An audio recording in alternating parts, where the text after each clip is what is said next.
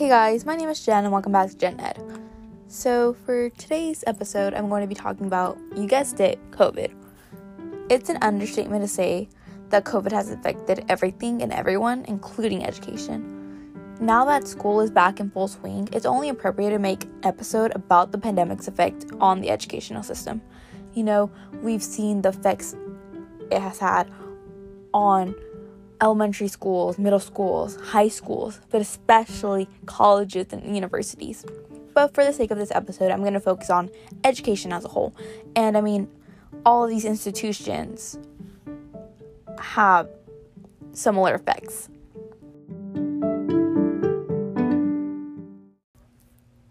So the first topic I'm going to talk about is mental health. And we need it now more than ever before. And we're starting to see the acknowledgement of that and eliminating the stigma behind it. You know, one of my teachers actually started this. This was pre-COVID era, by the way.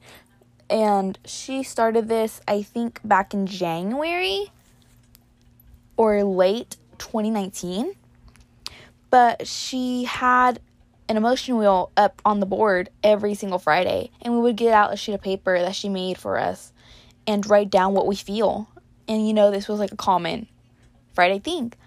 And I don't know if any of y'all have heard about an emotion wheel / feelings wheel.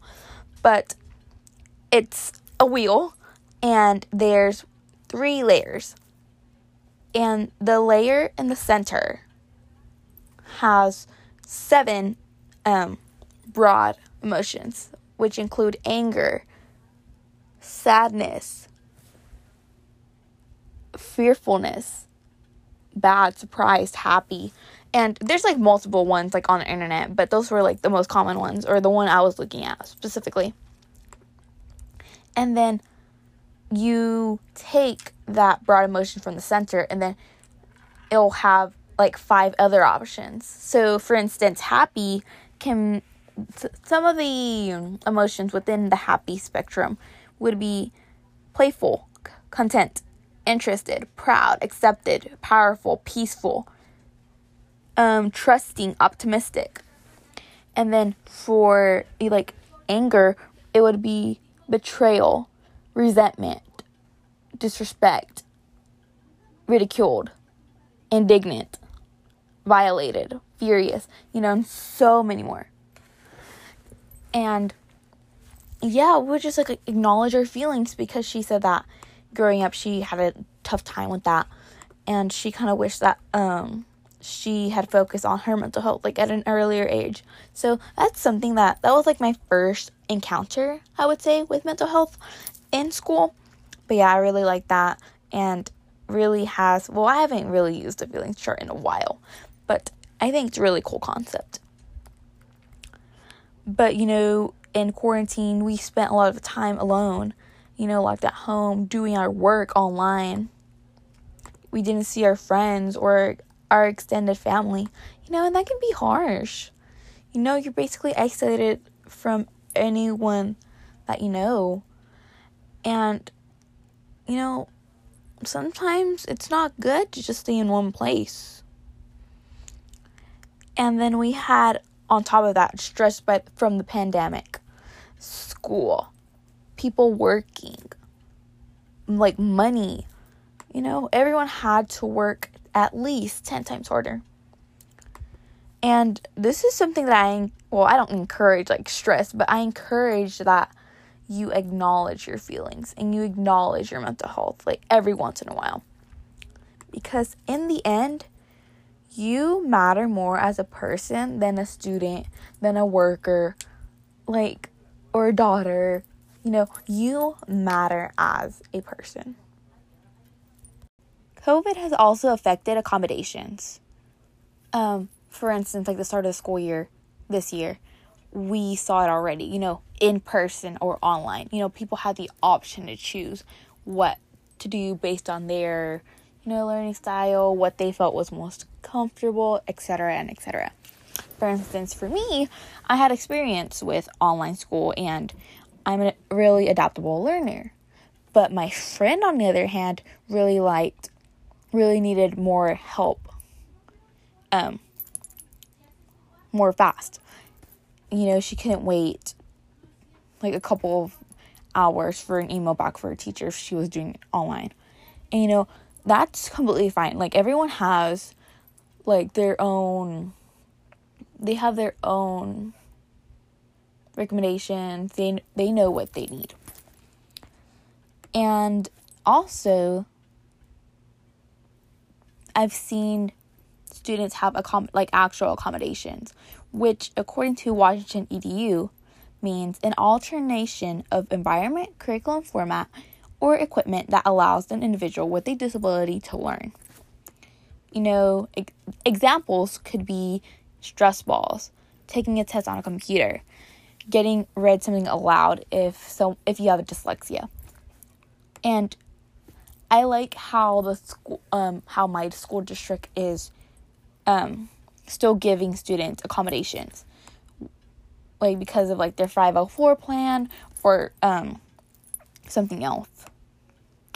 So I really like how the school is being really flexible, and that's actually another issue I want to talk about later in the episode. I think, all of these points are extremely important, but communication it's a whole topic by itself. So I think there's more emphasis on communication if you're doing virtual/online school, because you're going to have to send out emails, use Instagram if your class has it, or your school has an Instagram, Google Meets, Remind,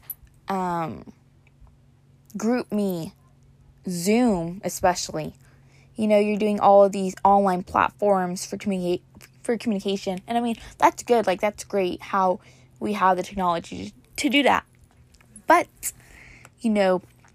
it's kind of, there's some cons to it because anything can be misinterpreted. For instance, emojis like on emails can be like condescending or like show ridicule. And, when you're sending an email or when you're doing anything online, basically, you have to be professional. And I feel like kids, especially like young kids, like elementary, middle school, they don't understand that concept. I mean, even some high schoolers, but like, that's not the point. But like, they don't understand the concept about professionalism and effective communication. And, that's one of the downsides to online school. But communication is important. Like, we use it every day in our lives. It's in every single career, in every action. And I think that, like, that's a pro about online school. Like, you get the experience. Unlike going to school face to face. But like when you're in school face to face, you have, like, you see body language, you see facial expressions. Well, like from your eyes and your like eyebrows, but not so much of your like mouth. But I mean, communication is definitely going to change. I mentioned this in the previous segment, but technical skills are going to be affected by COVID. Like using different platforms, Zoom, Instagram, Twitter, Google Meets, emails, Gmail, whatever. And you see, like, there's a divide between young and old teachers. Older teachers, they're not used to this technology stuff. They're used to the pencil, paper, physical, like, materials type of learning. Whereas young teachers have more experience with these online platforms. And it kind of makes me, like, I feel bad for the older teachers, or teachers just in general, because they were never trained to, like, teach during a pandemic. It's not their fault. Like, we're all learning. It's a learning experience. But there's, like, so much going on. But, technical skills, more, like, on the Google applications, like slides, spreadsheets, docs, Drive. And then my school district is using Canvas for the classrooms. In the spring we used Google Classroom, but they completely like got rid of that, and now we're doing Canvas. But yeah, that goes to show that it's a learning process for both teachers, administrators, and students. Culture and society have been intertwined with COVID to influence influence education. So the biggest one is the Black Lives Matter movement. I don't know if any of y'all heard about this, but supposedly a Texas teacher lost her job because she had Black Lives Matter posters on her virtual Bitmoji classroom. And luckily she got her job back, and I'm so glad she did. But there was controversy over that. So that's crazy, but teachers are supposed to create a space where everyone is welcomed, no matter where they come from, no matter what they believe in. You know, like that's a side part of teaching. And another topic within that is like climate change and political engagement. Political engagement is like the biggest one. You know, I see teachers promoting voting, and they're telling all their students who are above 18, like, hey, have you vote? Like, do you know about voting? Do you know who are the candidates? Do you know where the closest voting poll is? And I actually think in recent years that my school is a voting site. So that's really good. And unfortunately, I'm not 18. I can't vote, but I would be so down to vote if I was 18. And also, ethnicities and races are being talked more. For my school is predominantly Black and Hispanic, so a lot of the teachers know what we're going through, you know, our views, our beliefs, and I think that's really, we need to be aware of that, because our beliefs and culture and background influence like our personalities and lives.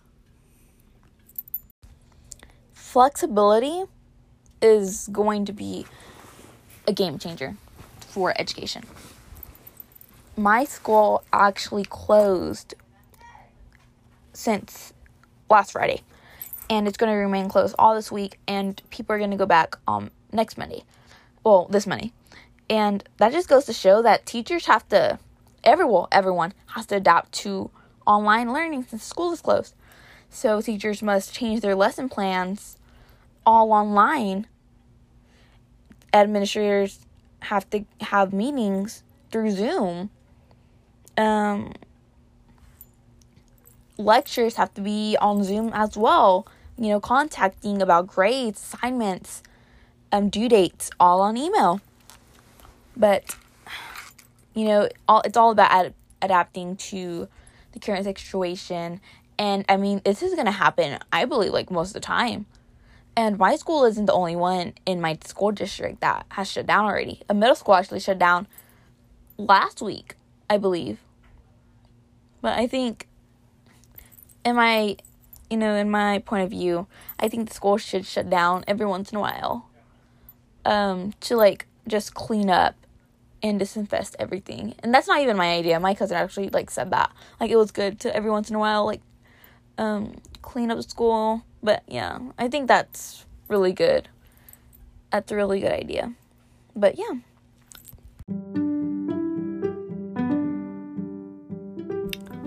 So, that's all I have for today's episode.